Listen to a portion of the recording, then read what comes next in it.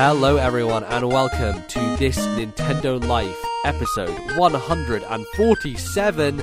Bally, we're only 100 episodes away from our fabled favourite number in the world, 247. 247. Which is the greatest number of all time, as we all know.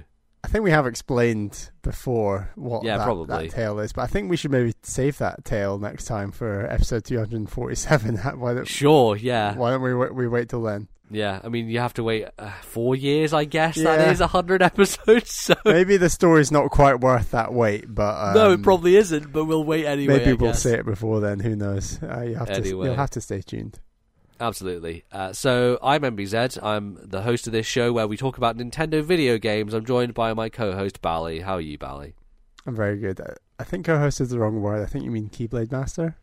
Oh, I see. Well, actually, I don't think that is the right word, because a Keyblade Master would have finished Kingdom Hearts 3 instead of bailing at the last boss, but I guess we'll get to that when we get to it. Will. An extended Kingdom Hearts minute on this week's episode of the show. Kingdom Hearts rant. Yeah, basically, I guess so. So, cool. We are here to talk about Nintendo video games, all that fun stuff. Bally, do you want to let the fine folks know what's coming up in the show for the rest of it? Sure, so we're going to do a 2-segment show this week. It's going to be first segment of what we have been playing and a second segment of your listener emails. We've got a few to get through. Yeah, and we get through those, and then we'll be like, hey, send us more so that we can fill it back up again. So that'll be a good thing to do. Also, stay tuned to the end of the show where we'll be talking about our next Backlog Club game and getting a vote up there, get a poll on Patreon and stuff. So stay tuned. We'll announce it at the end, and then you can all go over and vote and choose our next Backlog Club game, which will be exciting.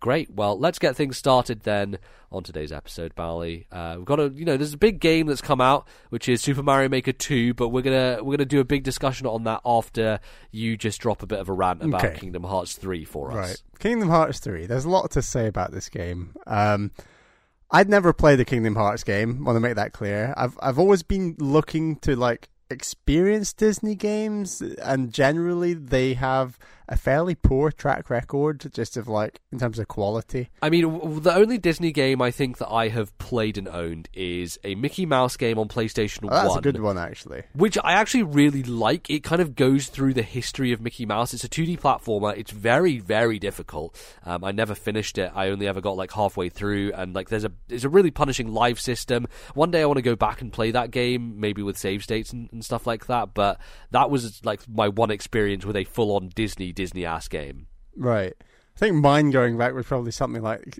good old Tarzan on GameCube that we've mentioned before. Yeah. And maybe another couple of movie tie-ins that I think I played back in the day. Sure. I mean, there was obviously the Toy Story games as well. Actually, Toy Story 2 on PS1 is a cracker. I love that game. It's a hell of a gem. But aside from that, I remember playing the demo for the original Toy Story game on my dad's laptop in the car. Actually, one of my first games, suddenly all the Disney games are coming out of my brain. One of my favorite games of all time, my classic game, is Hercules on PS1. Oh, you had it on PC, right? But I played it on PC, exactly, as a 2D side-scrolling Hercules game that I need to go back and play because it's been so long since I played that game. So actually, yeah, I have maybe played quite a few Disney games I just forgot about, which some of them are pretty damn good. But I think a lot of the people who talk about classic Disney games talk about Aladdin on Genesis and stuff like that, the Lion King, those old Capcom Disney games when Capcom had the license and they were making really good 2D side-scrollers. Obviously DuckTales, yeah. I played DuckTales Remastered. Look at me, man. I'm I've never played a Disney game. I guess I have played a bunch of them. So there you go. There are a bunch of them out there. Some are much better than others for sure. But for a company like the size and scale of Disney, I think it is fair to say that they've not really had an overall really successful time in video game industry. And I think that a series like Disney Infinity was something that I was definitely keen to try out, but it kind of was intimidating to me in the sense that I didn't know where to start, and I felt that the amount of money you had to pay towards it to get the models and things and the models were something I wasn't interested in. It was quite a high threshold to get into that game. It was quite a lot of money. Right. It was a lot of fan service, but also it was very targeted at a demographic that was all about Skylanders and stuff like that, right? It was on the Toys to Life market, and it was relatively successful at it, but it probably wasn't successful enough because Disney closed it down and they shut down that studio, and poor Johnny Vignacchi lost his job. But that's it's another tale for another time, I guess. But the thing with Disney Infinity, and I think just generally that era, is that they never really delivered on the promise of what you maybe wanted out of it in terms of the video game part, right? Like, I think they got Ninja Theory in there to help with some of the combat stuff. Maybe that was, like they just like put it out to other developers to help. But in terms of actually a video game that plays well, I don't know that it was that satisfying. I think it was competent, right? But It wasn't. I mean, I was prepared that had it been a £40-50 package and it had 3, 4, 5, 6 Disney World experiences in there, I would have been up for it. It was the fact that it felt like a lot more expensive than that, and I was prepared for the gameplay to be not amazing, but it was a good experience of like these Disney worlds, and that's where Kingdom Hearts kind of appeals to me. And it was like, right. But the thing with Kingdom Hearts as well is, you're like, I want to play Kingdom Hearts. I'm like, Bally, you realize like this is going to make literally less than 0 sense to you, because this is a franchise that is built on the idea of complete and utter nonsense. It is so incredibly convoluted, makes no sense, and I just don't really understand why you want to jump in at this third entry into this series. Right, and I think that I agree with you on those points, but the reason I wanted to jump in was to experience those Disney worlds in like a video game setting and just see what the world of Disney is looking like in video games today. Like, as a big Disney fan, I felt like it was almost a duty, like it was something I had to see. I was really curious just to see what this game was about, and I was prepared to find the story incredibly convoluted, confusing, dull, and in large part it was. But I do think that what this game is really good at is those worlds, those settings. And just off the top of my head, I'm going to spoil what some of these worlds are. Don't worry, I'm not going to spoil the Kingdom Hearts story, because quite frankly, I can't actually. I don't think I would be able to articulate how that story plays out in a way where anyone would feel spoiled in the slightest. So I'm ignoring that side of it, but I am going to talk about some of the worlds. So I would say that 100 Acre Wood and from Winnie the Pooh and Olympus from Hercules look noticeably worse than the rest of the worlds. So, like, don't get me wrong, I think they look fine, but I think when you compare them to the Disney animation worlds and the Disney Pixar worlds, I think those worlds look almost identical to the actual films they're referencing, which I think is just incredible. So I wonder if Hercules and 100 Acre Wood were in previous Kingdom Hearts games, because I know Olympus definitely was, and I'm pretty sure 100 Acre Wood was. Yes, I know that Olympus was. So if both of those were in previous games, it may be that the way that they're bringing them back is to make them look as faithful as possible. And obviously, because the last mainline game in the series was PlayStation 2, so perhaps that's the reason why they look worse. Yeah, that's possibly it. And definitely, this game isn't scared to do flashbacks to previous games, and in those flashbacks, they do not update the graphics much at all, so it's very jarring. And that's from the very first cutscene in the game that does a big flashback of the entire story up until this point, more or less. You're going through all these horrendous looking, like, PS2 game, and we're now sitting middle end of the generation of PS4, which is what this game is, and it's a noticeable, really huge jump. And I think that's where I think Toy Story, like Monsters Inc., Big Hero 6, Tangled, Frozen, these worlds just look incredible. And I think that running around those worlds, the stories that those worlds tell are actually done really well. And I think the dynamic between Sora, Donald and Goofy is like, it's fun. Like it's pretty funny at times. A lot of the writing is very jarring, definitely, but those smaller scale stories, seeing those characters interact with, like, Elsa from Frozen, and like Rapunzel from Tangled, and all these other characters, and Woody and Buzz are back, and here's Hercules, played by the voice actor for Hercules is bloody awful, but most of the voice actors are here from these actual franchises, which is incredible. Right. And those smaller scale stories are really cool, and it does actually feel like 6, 7, 8 games in one, and to an extent where you're spending a good 3-4 hours in each world, and it's just a really impressive, like, it's a bit like Octopath in a way, where you got the smaller local stories are much more rewarding than the grander story, which is just convoluted and less important in my view. And certainly the opening of the game in Olympus and the final boss fight in Olympus is incredible. Like, it's probably my favorite boss fight in the whole game, actually, and maybe that's it's not great to put your best boss fight at the start of a game. Well, but yeah, I guess. And I think they did show that thing, like, before release as well. Is it, like, against a Titan or something? So there's multiple Titans, and you're doing multiple things, and as someone who grew up in the 90s and is very fond of those 90s Disney films, it's a real kind of, wow, that's really cool. Yeah. Hercules is one of my favorite Disney films, for sure. Exactly. So I think these worlds are incredibly impressive, and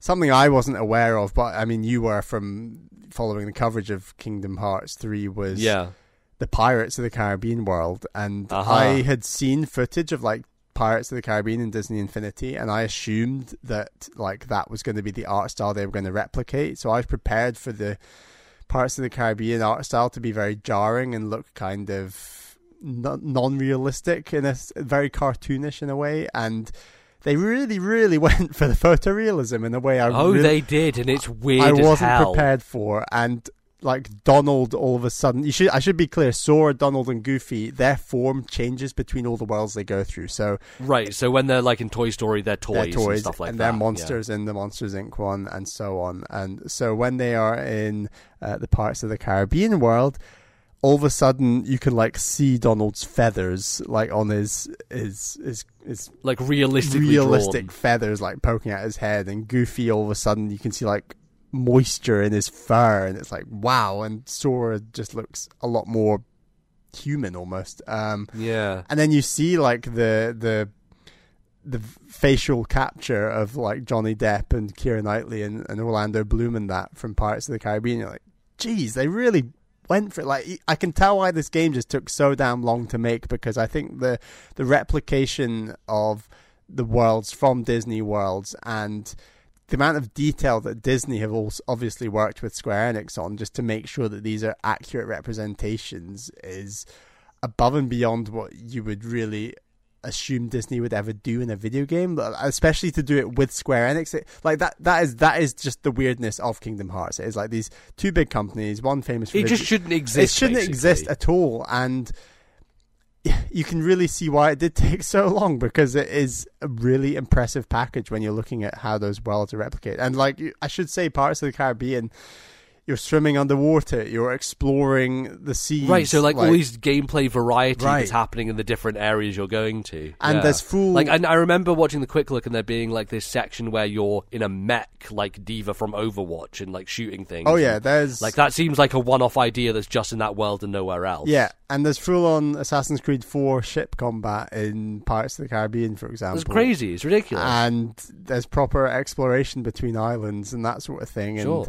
And that's not even to mention the Gummy ship, which, you know, traveling between these worlds, doing a stupid mini game where you're floating around and shooting in space. How do you find that kind of stuff? I mean, it handles horribly, and I think that was people's complaint from the original game, was the Gummy ship was people did not like it at all. It's really not good. I like the idea that you fly a ship between worlds. I think that is good for the world building, but right, contextually it's a nice thing. Exactly, but trying to talk about contextual world building in a world like Kingdom Hearts is it's just like, is there any context really needed when it's this stupid? You know? Yeah, it's so, like, I'm all up for magic, I'm all up for fantasy, but when you're depicting science fiction, magic, fantasy, there has to be rules based in these worlds, if you know what I mean. Like, Star Wars is rules a fantastic in Kingdom example. Hearts. Rules, really? Right, but you can even go as crazy as a game like Xenoblade Chronicles, which I think, as a world, holds together just about. Like, I would actually argue something like Star Wars is a stronger world just because of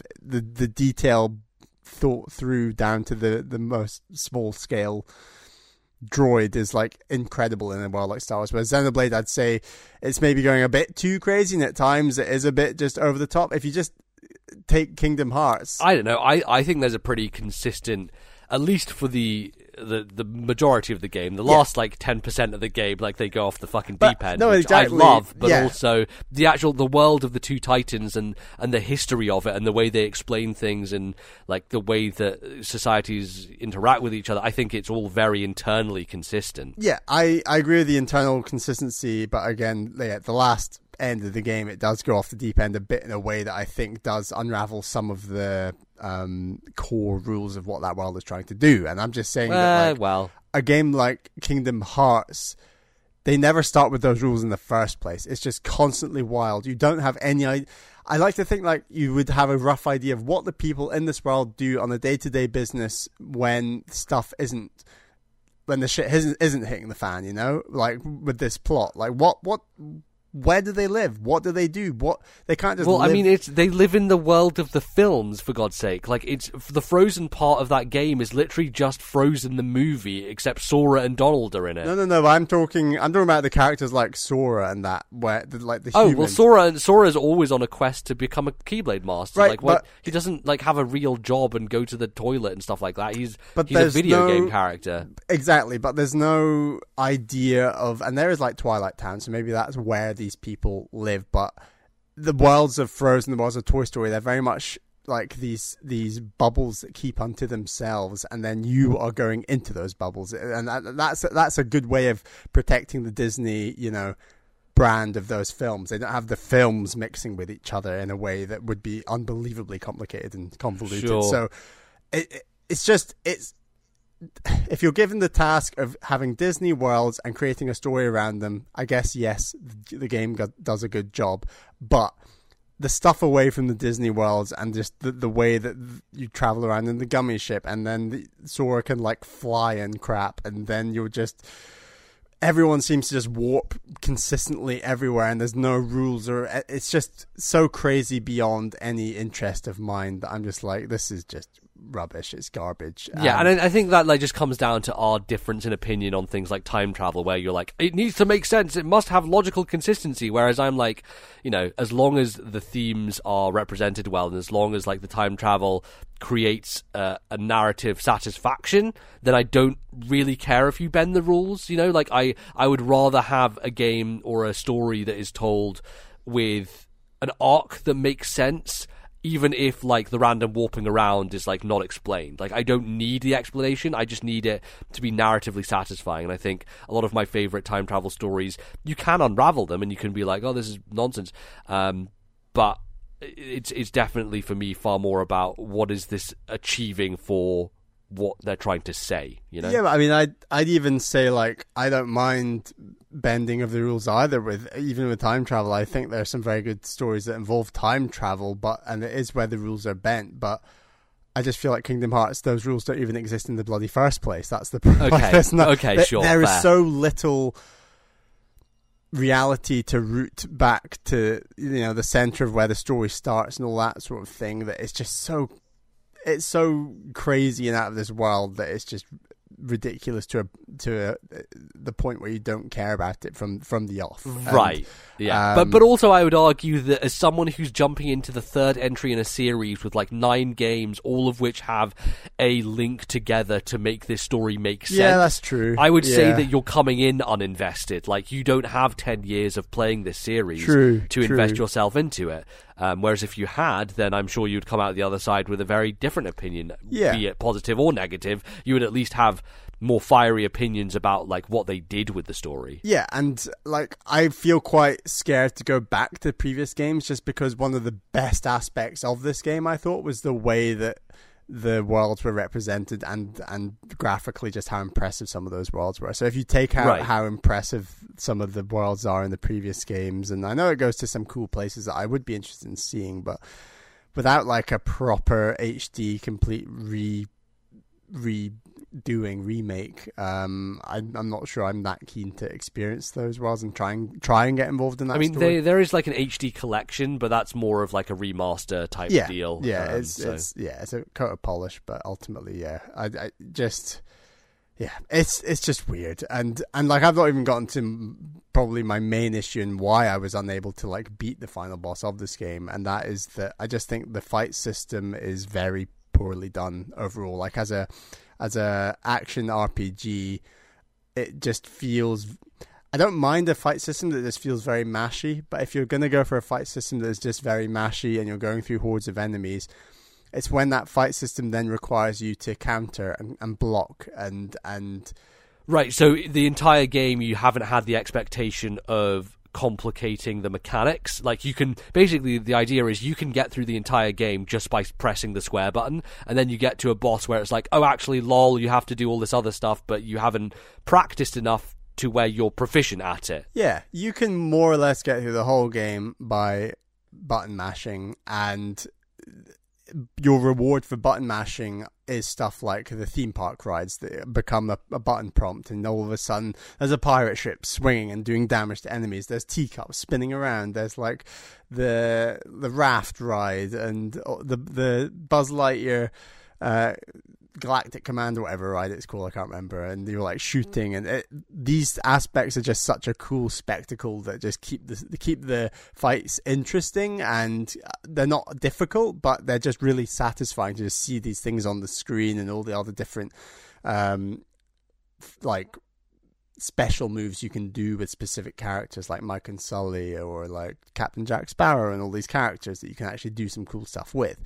That's all great, but then when the boss suddenly becomes much more about countering and blocking, all of a sudden you aren't getting all your combos in. All of a sudden you're not getting the ride rewards for hitting combos, and you're all of a sudden playing like a really hard fighting game in a way without the timing and, you know, precision that you would expect to like successfully pull off a counter. And all of a sudden, when I've played games like God of War and Spider-Man from last year, which has to have these impeccable fight systems where the timing on countering and blocking I thought was really, really well implemented, this game you just feel like you miss that first attack that the enemy's doing to you. That like this, I'm talking about the final boss or near the end when the enemies are more difficult. So the second you're attacked and they start their combo, it felt like there was no way to get out of that combo, and you're just taking a ton of damage until you're down to like you're flashing with like a few health left, and then you just get killed in the next hit, and it's like this is pure miserable. And I appreciated this was going to be a tough end to the game, so I was very keen to just go into the menu and turn the difficulty down from normal to easy, but turns out you can't do that, and that's just really crap design. It's indefensible. I think it's one of our pet peeves, right? Like I think we generally have pet peeves about modernization of video games and like conveniences of modern video games, and I think we criticize a lot of games for certain aspects maybe outside of the game itself, more in terms of like how is this optimized, how is this built for being played in 2019 where people don't have as much time to play video games, etc. And the idea that in this day and age that you can't just on the fly change difficulty down is just a big turn off for me. It just really it frustrates me, because it's like, give people the option, like let people have the option to do it if they want to. So yeah, not being able to change difficulty is just a nightmare, and so this meant that I was just unable to defeat the final boss, and that left a bit of a bitter taste in my mouth. But I went and watched the final boss, and I'm glad I pulled out of that fairly early, because that fight goes on, and even if I had mastered the fight system, I think I would have struggled massively on normal with that boss, to be honest. And the final cutscene is more garbage of what this story tries to throw at you, and the character development of like Sora and Donald and Goofy I think is quite enjoyable, and the way that they constantly talk throughout the game. But I mean they don't meet like I don't want to talk about the end, but I don't know, it wasn't satisfying in the slightest, but I think the journey was actually really fun in a weird way. Like I do feel very conflicted about this game, and honestly, this game brought a bit of a Disney renaissance in me. Like I went and watched Tangled and Big Hero 6 with Caroline. Like, oh, nice, yeah. From playing this game, like I watched Tangled after having done that bit, and knowing that Big Hero 6 was coming up, I watched that film ahead of playing it, and I'm glad I did because it would have spoiled the entire film. But right, yeah. And then like we went and saw Toy Story 4, like so I was really like invested in these stories and really checking back in with where Disney are at now, like the Disney Animation Studios in particular, some of the films I've missed out on the last few years, and just kind of really excited about Frozen 2 later this year and stuff like that. And this game has really reinvigorated a lot of that joy I've had with Disney and like my childhood, and I can see why people are obsessed with this game, and it does have like its fan base that are just really into the stories, because I do think that those Disney worlds are very emotive and are like the childhood for so many people, especially like our age who grew up in the 90s. And I do think Disney are having a real renaissance in sort of the teens. I think the noughties, they really were, Disney themselves were really struggling, where Disney Pixar was really excelling. And I feel like Disney Animation has really come back into its own with stuff like Tangled and Frozen 100%. And Big Hero 6 and like and Moana. Moana, absolutely. One, yeah. So they're really back firing, and I think it was interesting that this game included some worlds from like the renaissance they had back in the 90s, like Hercules that's in this game, some of the strengths they had with Pixar and the noughties like Toy Story and Monsters Inc. especially. Obviously Toy Story started way earlier, but then also like some of their new successes like Big Hero 6, Tangled and Frozen are also in this game. I think that's really nice. I guess another big success of the noughties was Pirates of the Caribbean. It was also in this game. So like, yeah, exactly. Very true. Yeah. Just that was really cool to see. And as I said before, I think Sora, Goofy and Donald are hilarious. And I did enjoy a lot of that. Didn't get overly invested in the overall story. It's incredibly simplistic and complicated at the same time. So it's just all about hearts coming together, and hearts and friendship and love and all these things that you would assume Disney would want to focus on. So if you enjoy it on that level, then yeah, it's good. But trying to get overly invested in some of the characters and the time travel and the betrayal, and it's kind of like, all right, we get it. It's fine. Weird because this series started off as a crossover between Disney and Final Fantasy specifically, right? And I think over the years the Final Fantasy layers have kind of dissipated, and instead you have the Kingdom Hearts layer, which is like their own characters that they created for this series, which basically all look like Final Fantasy characters but are actually original Kingdom Hearts characters. So things like Sephiroth from the original game, or like Cloud showing up, or like all these Final Fantasy things that were a big deal have kind of just disappeared from the series, which is a bit of a shame. I don't know if there is much of that still in Kingdom Hearts 3, but it would be cool if, like, you know, Terra or Celeste or someone from 6 showed up. Like, that would be great. So they've got there's a whole other character called Terra who has nothing to do with Final Fantasy in this game. Yes, I know that as well. Yeah, God. Yeah, but yeah, I don't know. It is what it is. I think that I would be shocked if people were invested in this game in the slightest if it didn't have the Disney coat of paint, because I think that is, in a weird way, the coat of paint is the reason this game is so popular in a weird way. Yeah, and there's not a whole lot of games that are like that. So yeah, that's weird, and I get that there are people invested in the story. I personally, having played just this game, and I might go back and play the others, I'm undecided on that.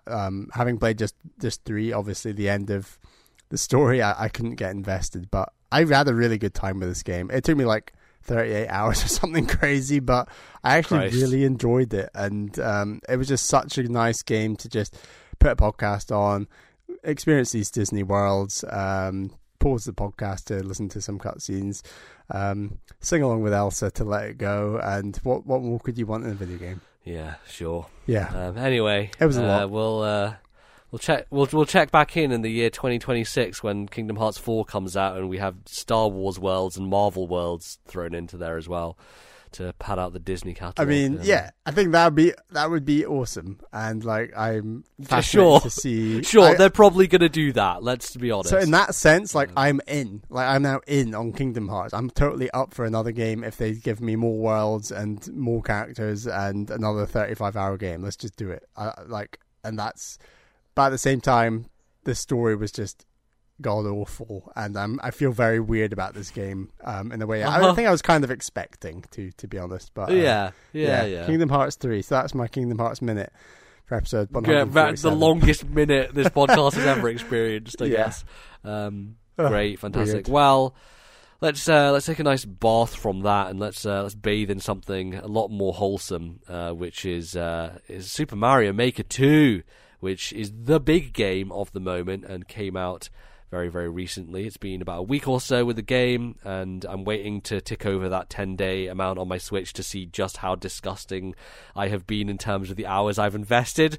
But like the first weekend, I can probably say I put like 15 hours into this game because there's something about level design, Bally. There's something, we were talking about this before we started recording, is there is something about the loop of having an idea and wanting to see that through to fruition, and really getting pedantic about the details and being like, okay, I want this to be perfect, and I have to constantly test it, and I have to constantly be thinking like, does this work? What if I throw this idea in here? Does that make it better? No. Okay, I'm gonna have to change that slightly. What if someone does this differently? Like, what if someone plays this and wants to speed run it? Can they get through this section? Do I have to block them off? Like, there's this constant non-stop thing that happens when you're designing a level in Mario Maker that makes it impossible to like take a break from it or put it down. And if you do in the middle of a level, like what I did with my really long one, like I'm going to sleep dreaming about it or thinking about it constantly in my head. It's an obsession unlike anything else I've really experienced in playing video games, designing levels in Mario Maker. I think kind of astonishing. That loop that you've described, when you have an idea and you want to see it through to fruition, and you do kind of want to keep going while your creative juices are flowing. I actually think that might be the most addictive loop in video games I've ever experienced. Maybe like it's and pretty I don't close get it, for me. I don't get it as much as you. Like you've definitely gone again like a lot harder with a lot more levels. I've only made like 2 levels, but I'm totally up for making more levels. But when I'm in the middle of that idea and thinking, how do I do the next part? Where do I put the checkpoint? Do I need to do this? I need to test this. I need to keep testing this. And like 3, 4, 5 hours pass, and it just feels like the most seamless time in video games almost for me to a degree. It's like, and that's something really special that goes above and beyond, I think, what Nintendo even anticipated people might feel with this game. And it's definitely this, they're having this debate on Waypoint, I believe, where I think Austin Walker was saying, what is the ideal level that you make? And they were talking about some of the labels that you can put on the levels, for example, how Patrick Klepek was like, they should have a label that says Kaizo. And it's like, but Nintendo would never do that, obviously, because they expect you to make levels in a specific way, but at the same time, they let you do all these things. It's weird, right? Because there are these moments where Nintendo acknowledge stuff. Like, you go to the eShop and there's the news tab on the Switch, and there's literally a thing which says, hey, here are some Metroidvania games. Like, Nintendo are using the language of fans, yeah. Yeah, it's a language of their fan base, and it's very weird to see that happening. But to me, I think that's more of like the PR and marketing people doing that as opposed to the development side. Like, the development side is very much like, you know, isolated from a lot of those types of things, but they also show that they do care about what people want, and I think Nintendo have constantly proved that, not only with like Smash Brothers being the big example of like constantly with Ridley and then K. Rool and like Banjo and all these things happening, they are listening to their fans, but also there are so many frustrations I have with Mario Maker 2, like so many tiny little cuts that kind of add up to, you know, a lot of bleeding. But also the body is so whole that it's hard to kind of for it to die, you know, like it's very weird. Like there's a lot of cuts in your right foot or something. Like it's not, exactly. It's not like you can survive, and like, you know, it's strong. It's a strong body, but like there's lots of little cuts along the way, and it's annoying, and it creates friction.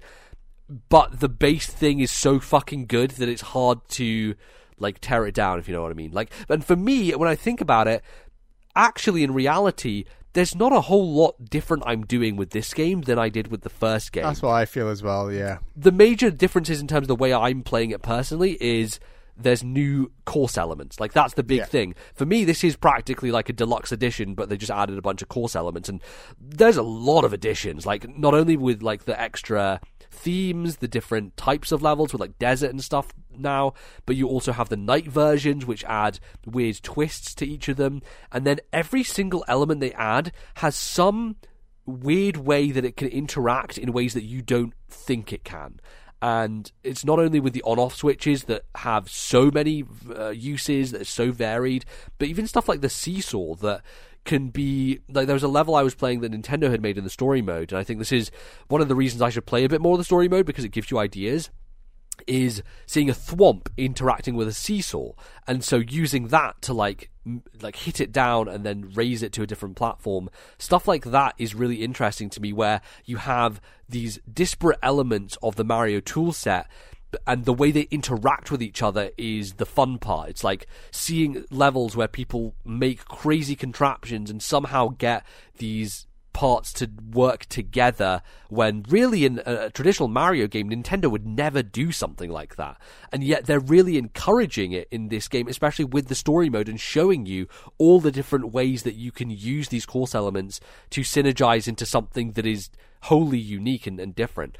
And I think that's the most exciting part for me. And I think the reason why Nintendo's game design of recent years has been so exciting has been that interactivity between disparate elements, like Breath of the Wild being the most obvious example of, hey, what if I do this and this? If I have this idea, can it work? And Mario Maker is definitely more constrained than that. It's not as freeform, but you still have these course elements that have interactivity, and when you put them together, they do something potentially unexpected, potentially surprising. And I think that's kind of the excitement that I have about Mario Maker generally.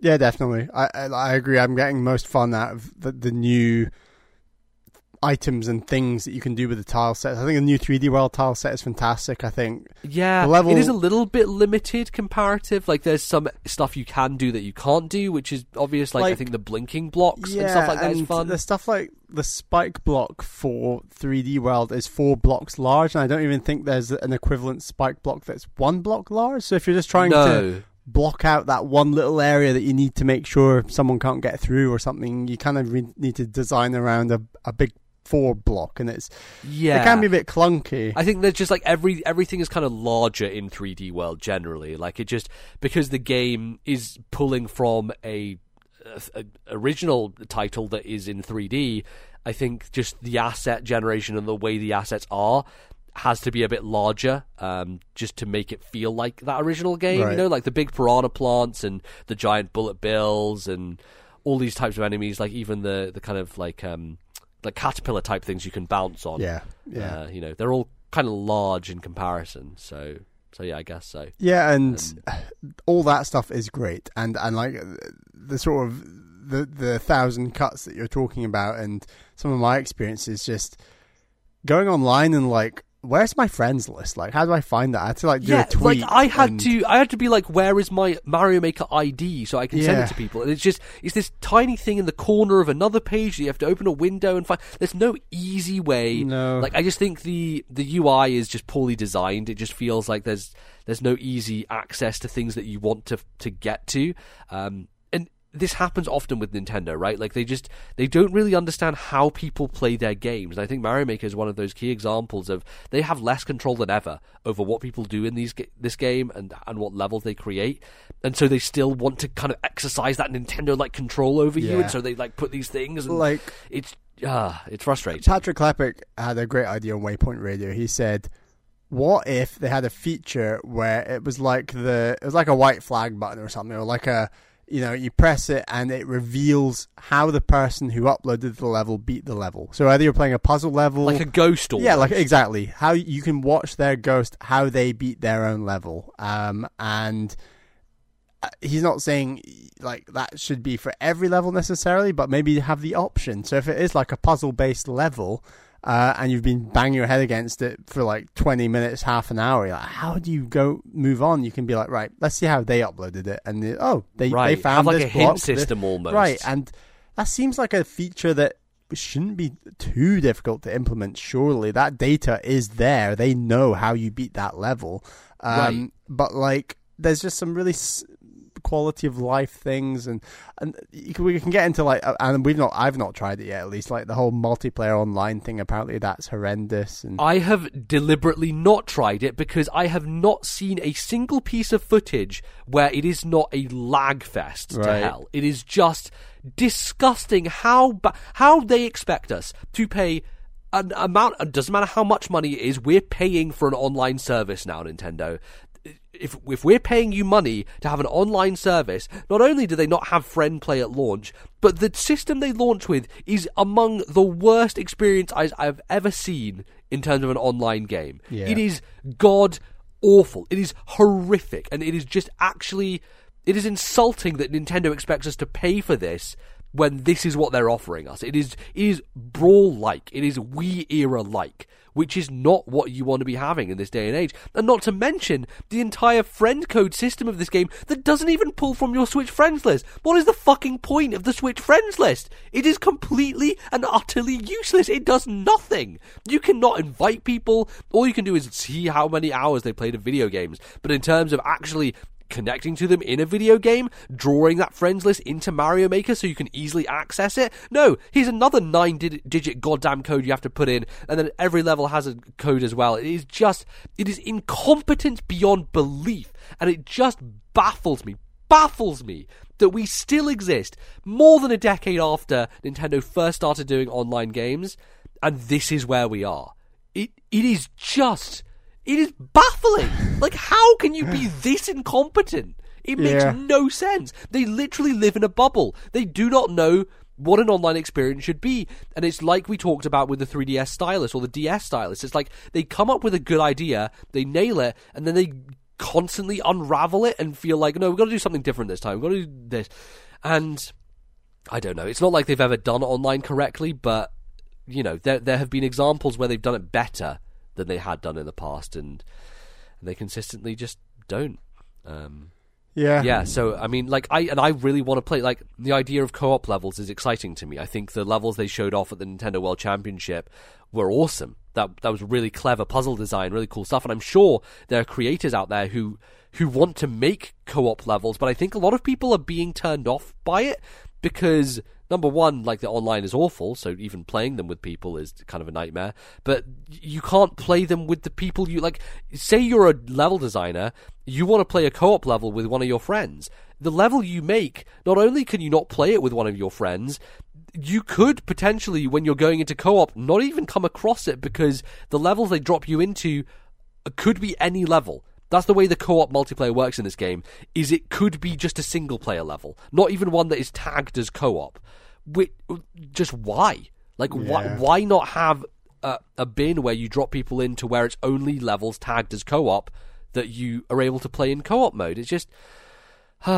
And I know I've ranted a lot, but, like, I think that the reason why I have to is because the rest of the game is so fucking great. Like, the rest of it is exceptionally well made, and obviously there's a drawback. It's not the Wii U. The Wii U was the perfect system for Mario Maker, and I agree with a lot of the complaints people have, because holding the Switch in handheld mode and using a stylus and all that stuff, it is more tiring. Like, the Switch is a heavier device. My wrist hurts more from holding it and then switching over to play than it did with the Wii U. And you need a stylus. I think there have been people saying they just use their finger, and my view on people who just use their finger to make these levels is, well, you're not much of a maker then in that sense, because honestly it's way easier with a stylus. Yeah, well, I mean, it will take you way longer to make a good level if you're using your finger. Yeah, exactly. So if you are, like, spending 5-6 hours like I did on one of my levels, I know you spent about 12 hours, like, imagine doing that with your finger. Like, are you kidding Imagine me? Doing that on the fucking TV with the controller.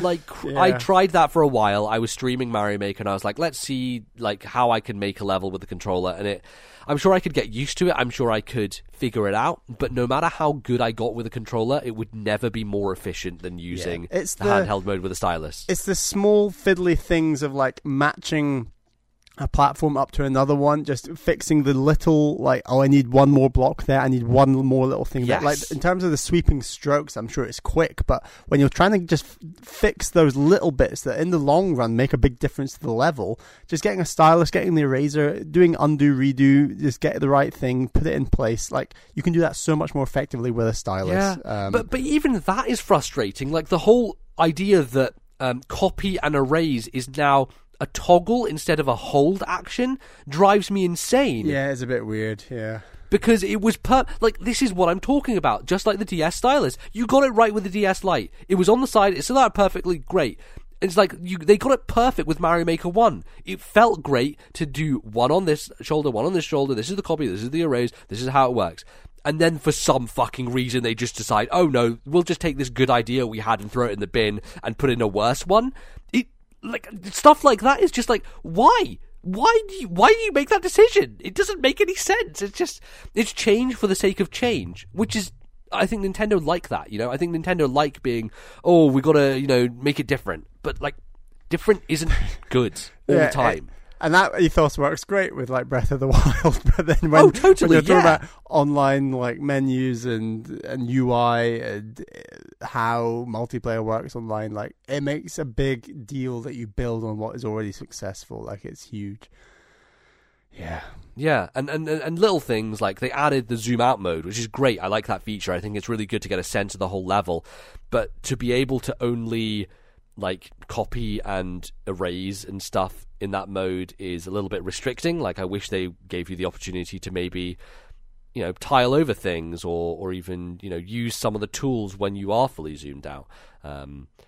That's the kind of part of the game that, for me, the making is still very good, but it is clearly designed about a different interface. And have you had this problem where, like, trying to colour in blocks that are right on the edges of the screen, like right at the top of the screen, where the toolbar at the top kind of covers up the first square? Yeah, it's easy to miss out a block at the very top, and in certain levels someone could just jump over the top. Is that? Well, no, I'm more talking about, like, when you're colouring in, like, blocks at the top of the screen. Yeah. Just having to move Mario up to get the little menu to disappear. Oh, right, got you, yeah. No, it's a bit annoying, yeah. And then, it's a fiddliness that I don't think the original game had. Like, why is that overlaying the level? Why is that not in its separate thing that doesn't overlay every time? And it is very much that this game, with the radial menus, with all that stuff, which I think actually some of the radial menu stuff is smart. I think that categorizing it into blocks and enemies and gimmicks and stuff like that is good. I think that makes it easier to quickly access some of your stuff. But it's still designed around a controller-based implementation because it's a radial menu, right? And that's what controllers will find easier than a big old list where you have to scroll down, as opposed to the stylus in the first game. It's an improvement in some aspects, but it's... As we say, like, 1 step forward, 9 steps back with Nintendo all the time, constantly. Yeah, and what about story mode? I know you've not played much of that yet. I've not even touched it yet, but I've kind of... Have you not? Have you not even opened it? No, but I've kind of just thought, right, I want to reserve my energy for Mario Maker just into that creativity and into the making, because it takes me a bit more, like, oomph to get my creative juices going and get into that mode. Sure. So when I've got Mario Maker, I have really enjoyed playing a lot of, like, listener-made levels that people have been posting in Discord, and that's been really great. Yeah, which we should shout out. Like, our Discord link is in the description of the show, and we have a tab now on our Discord for Mario Maker levels, and people are posting them in there. Everyone's playing each other's levels, giving feedback, all that good stuff. That's been great, and I've been playing a lot of those levels. And we didn't have Discord when Mario Maker 1 came out, so it's now a really great place where people can say, oh, this is my level, this is how it is, and people have been suggesting, like, this is how you could change it, this is how you make it better. Oh, that was a really great level, and that's been really, really enjoyable. As I said, like, I think for me, Mario Maker, a lot of the joy of Mario Maker is outside of the game, right? It's me going... Yeah, it's the communities it builds, and, like, being able to talk about level design and watching people play incredibly hard levels and watching people play your own levels and seeing, oh, this is what I could have improved more in that aspect, and it's incredibly satisfying. Totally. Like, I've done the exact same thing I did before, which is go to Twitch, search Mario Maker 2, scroll down to the very bottom, find someone who has like 2 viewers and say, hey, will you play my level? And more often than not, they're like, oh wow, like I've got someone watching me, I'm going to play this level that they've sent me.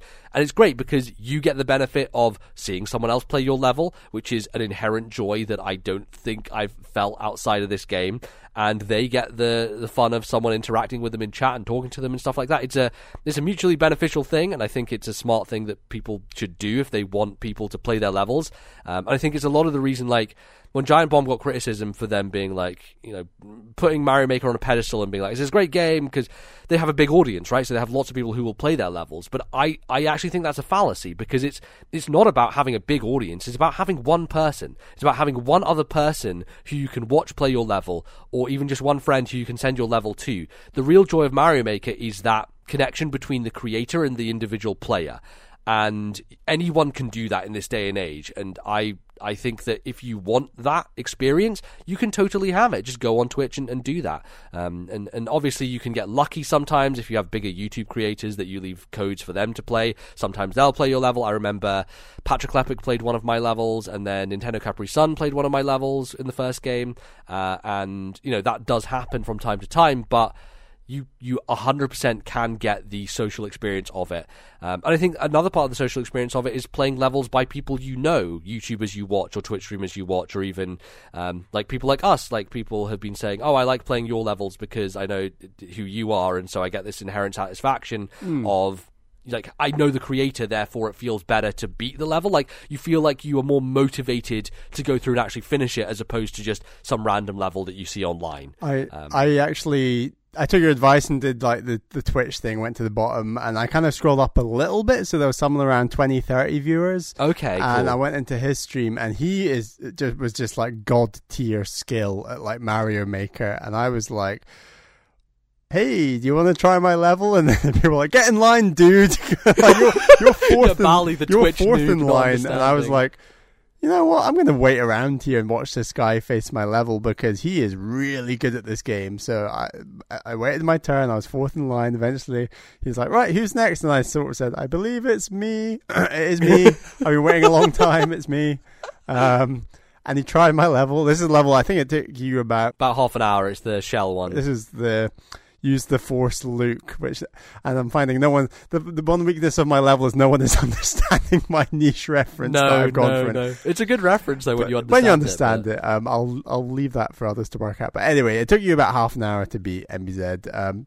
This guy must have done it in about 5 to 10 minutes, and I was like, wow! Like, it was just really impressive knowing that. Like, I thought I'd develop, and I could have made the level hard. I'm not going to say, like, I wasn't trying to make it impossible. I was trying to make it it's a doable level, but not crazy. It's a doable level. And this guy just absolutely nailed it in about 5 to 10 minutes. And he just had such a positive attitude when he died. It was just like, oh, nice, right, okay. And then even when he fell for my troll thing at the end, he's like, yeah, you got me. And then he just went again. It's like that. There's some streamers out there that just have this crazy positive energy for like constantly playing Mario Maker levels, and I think it's a really cool thing.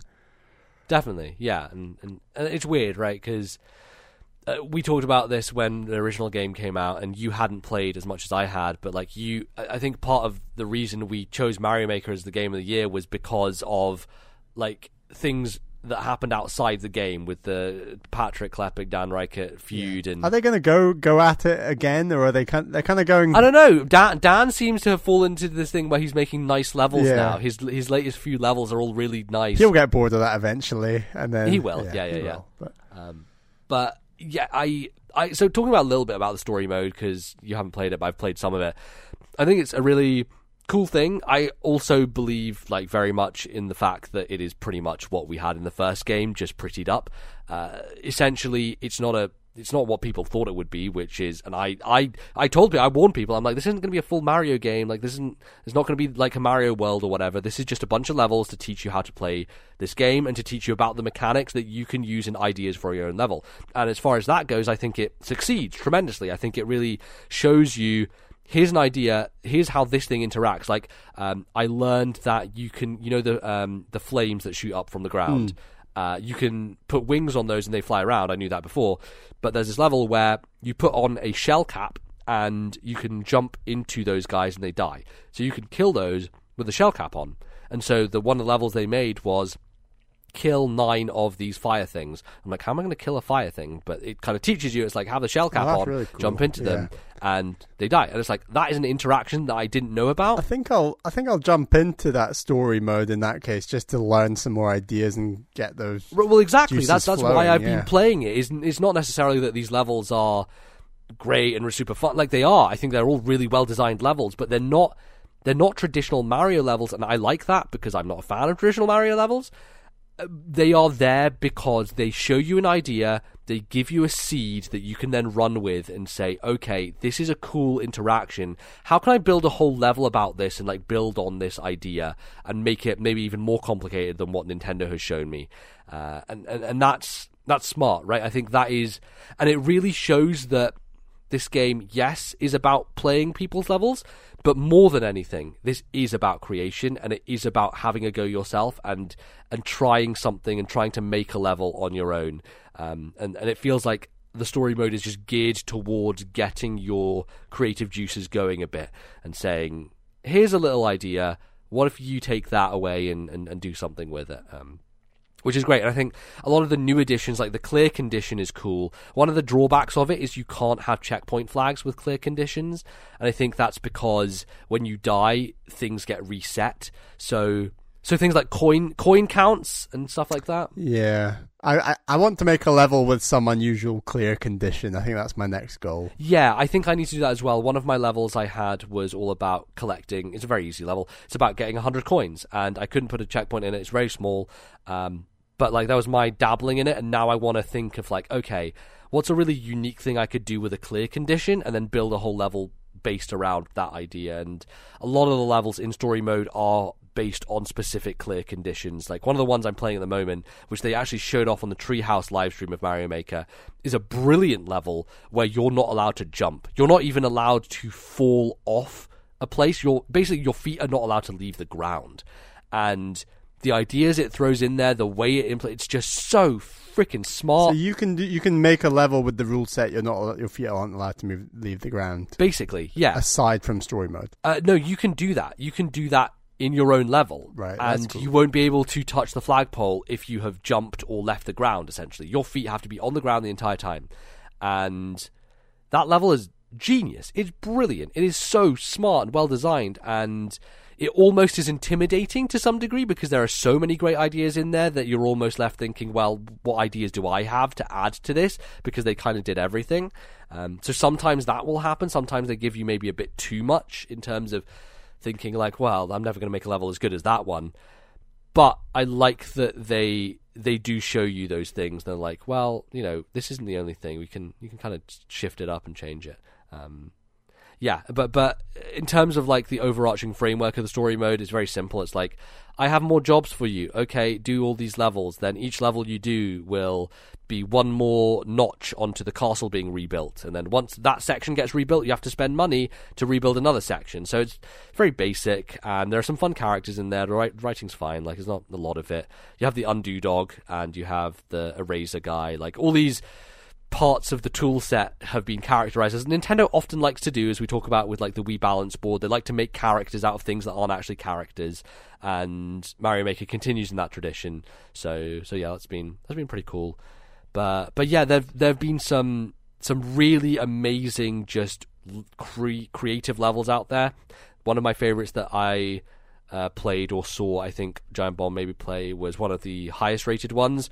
That is table tennis, and it is you controlling a bullet bill launcher, and there's another bullet bill launcher on the other side, and it's you jumping with a spring to control this thing so that it's like a paddle. You're basically playing Pong. It's basically you playing Pong, and it is incredible. It is just so ridiculous, the engineering behind it, like how they thought it out, how it worked. You should check it out. It's pretty highly rated. It's on the like star rating system, whatever, and the popular courses. It's probably still up there. Yeah, that like the things that people do with Mario Maker are astonishing. They really just... I think that's the thing about it, right? We talk about Dreams a little bit, and Dreams is exciting because you can do anything. But I think because you can do anything with Dreams, it breeds less creativity. It's kind of too much in a way. Mario Maker is It's quite almost too much manageable in comparison. Right, and I think the reason why Mario Maker is so great is because limitation breeds creativity, and this is a thing that like people talk about with old games and how old games had to get around constraints by doing weird things and different tricks. But when you have hard limitations, it makes you work around them, right? It makes you figure out a solution that maybe wasn't so obvious, and that's why so many things that people put out there for Mario Maker are exciting, because it's like, whoa, you could do this, and it's so unexpected within the given tool set and the rules that you have. So yeah, I mean, I love it. You know, it's a fantastic game, but it comes with a lot of caveats, and it comes with, I think, especially us who have come off the Wii U and have played the original game, there are a lot of expectations for it that maybe some of them are not met. But at its core, the thing that I'm going to spend 90% of my time with this game doing, which is making levels, is probably better than it has been. And I think it is, like, aside from some annoyances with the UI, the tool set, the improvements, all that stuff, it's great. It's really fantastic. So yeah. Any other aspects of Mario Maker that you have, any cool levels you've played or anything that you've been seeking out with it? I've not been doing a whole lot of seeking out levels yet. I've played a lot of listener levels, and that's been good fun. But I definitely need to. I really want to try that Pong one now that you've talked about it. You should, cool. Yeah. I think a good idea is to just go to the popular courses and just go down them, because a lot of those courses are ingenious. They're quite easy. They have a high clear rate. The reason they have so many likes is because so many people are able to finish them, right? I think that's one of the benefits of this popularity type thing. Is like a Dan Reichert level, like a hard one, is not going to... I was looking at his profile. The newer levels he's made that are much easier, more clearable, have like 10 times the number of likes that his fucking impossible level has. And for that reason, I think in popular courses, the stuff that rises to the top is what the majority of players will enjoy, which are clearable, beatable levels. So a lot of the time, stuff that is put there is really good because of that idea, that like people will naturally want to click like on a level that they have found, you know, more enjoyable. And I think that happened with me as well. Like, my easiest level is the level that got the most likes when I first started putting my levels out. And the hardest one, obviously, has the least, because less people have been patient to stick with it, less people have gone through. And as I said, if you don't know the person who's making the level and you just come across it in the endless mode or whatever, you're far more likely to be like, I don't know what to do, I'm going to skip it, and not even think twice about it, right? Whereas if you're invested, you're going to put that time in and really care about it. Yeah, again, I've not really dipped into Endless. It's not really my jam. I never really played the 100 Mario Challenge that much. For me, there are so many people out there on Twitter throwing level codes. We've got the Discord. There's so many avenues for me to access good levels by people I know, or levels that I want to play, that there's really no reason for me to just have the random machine throw whatever the hell at me. You know, I don't find that as enjoyable. I'm not as invested in those levels. So yeah, I think that's kind of the way I've been playing it. And again, majority of the time creation, but it's still Mario Maker, still one of the best ideas Nintendo has ever had, and it continues to work. So yeah, I will say I need to get a new Joy-Con, because mine is now drifting like a motherfucker, and it is driving me insane. Yeah. Oh boy, try playing Cuphead with that. Oh fuck! That sounds terrible. It was. That's awful. The level I was making recently, you have to hold down because it's sliding, and the Joy-Con drift thinks I'm pressing up. You just pop up randomly into a spike. Well, no, it doesn't even. Well, I press the down button on the D-pad, and Mario does nothing because the Joy-Con drift is pushing upwards. God, yeah. It's like, fuck, why? It's terrible. So, I mean, that's not related to Mario Maker. That's my own issue. But again, Nintendo's hardware problems this generation have been stupid. Cool. Okay, any closing thoughts on Mario Maker, or are we gonna... I think that's pretty much it. I love it. Need to play more. Yeah, absolutely. Great. Okay, so we are going to take a break here. We'll be back afterwards, though. Don't go away. We'll be tackling some of your emails and things you have sent to us. We'll be right back.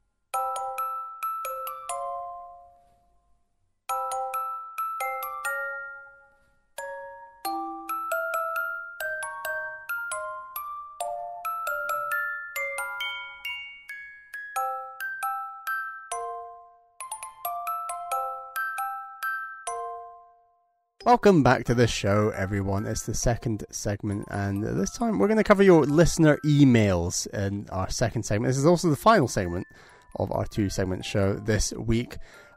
We need more emails. We always say this. Please send them to thisnintendolife@gmail.com. That is thisnintendolife@gmail.com, or post in our Discord server. We've got a lot of people always joining in there, especially with Mario Maker on the go at the moment, and lots of chat about games coming out and things. So definitely check out the link to that Discord server in the description. It's also on our Twitter account @TNL Podcast. Join in the fun there. Post in the emails thread on there if you want to post a question. Our first email this week is from Duncan, who's from Kent in the United Kingdom. Hi TNL, hope you're good. I'm ashamed to say I was a bit late to the party with Xenoblade 2 and only got around to it this January gone. I absolutely fell in love with this game. Being on Switch is so good for JRPGs, and I found every moment I could to fall back into the world of Alrest. I'm a father of 2, so my time is stupidly precious. In my head, it's in contention with Breath of the Wild for best Switch game. Since completing Xenoblade Chronicles 2, I've been on a bit of a JRPG kick, returning to my 3DS to play Dragon Quest VIII and Chrono Trigger, ordering a bootleg of the GBA Mother 3 translation, and having just started Tales of Vesperia on Switch, which I'd also highly recommend. All this while awaiting Dragon Quest XI to come to Switch later this year got me thinking about my first JRPG experience and how odd it was to be in the PAL region back in the 90s, when the rest of the world was getting so many great ones on the SNES. As a British Nintendo fan, I didn't have much exposure to JRPGs as a younger gamer. We didn't get any Final Fantasy games here until the PS1, and as I've always been a Nintendo guy, it wasn't until I got my GBA back in 2003 that I finally played my first Final Fantasy, Dawn of Souls. I picked this game up expecting it to be just like all the Zelda games that I'd been playing on the Game Boy, and got quite a shock the first time I entered a battle. Turn-based combat definitely didn't gel with me at first, but seeing as my money was tighter back then, I persevered. I'm glad I did. This version of the original Final Fantasy became my chill-out game, in which I'd grind into the small hours while listening to CD albums on repeat. This repetitive nature, which is so often criticised by games media, is actually what I love about these games. I feel invested in the characters because I remember every stat boost they got, and I had to work hard for them. This, combined with a great story, is so good for character investment and getting an emotional response from me, the player. My question is, what were your first JRPG experiences, and what do you love about them? I'd also love to hear your thoughts on repetitive grinding. I get that it takes a long time, but that's why handhelds are perfect for it. As always, thanks for the great work you do. I wouldn't have played half the games I did without your great coverage. Duncan from Kent. Fantastic. Thank you, Duncan, for that email and really going through a lot of your RPG experience, which is a genre I think that we have both come into in more recent years than opposed to when we were younger, despite the fact that we both grew up with like the quintessential RPG of our generation, which is Pokemon, right? And I think it's interesting because you talk about Pokemon all the time, and it's not necessarily left out of conversations with RPGs, but I think it's less thought of as a traditional RPG than a Dragon Quest or a Final Fantasy, because it is slightly more unique and different, and it's kind of Nintendo's take. It was successful in the UK in the 90s, which a lot of these other ones weren't. Exactly right. And so because we never, like, Chrono Trigger was never released here, neither was Final Fantasy 6 or 4 or any of these games, so that's why really as young people we didn't really know much about Final Fantasy or weren't really into it. The first time I really heard about Final Fantasy was in a magazine before Final Fantasy X was coming out, and I saw it and I was like, this looks like the most realistic thing I've ever seen, and that was my first kind of exposure to the series. But it was mainly Pokemon that was the biggest deal back then. So when I was playing Pokemon, I didn't even know what an RPG was, right? So like I didn't have much to compare it to. I didn't really think about it in terms of this is a turn-based combat system. It's just like, this is Pokemon, the video game, the franchise, the media empire that I love in a video game, and I'm playing it. You know, that's kind of how I felt about it at the time. What about you, Bally?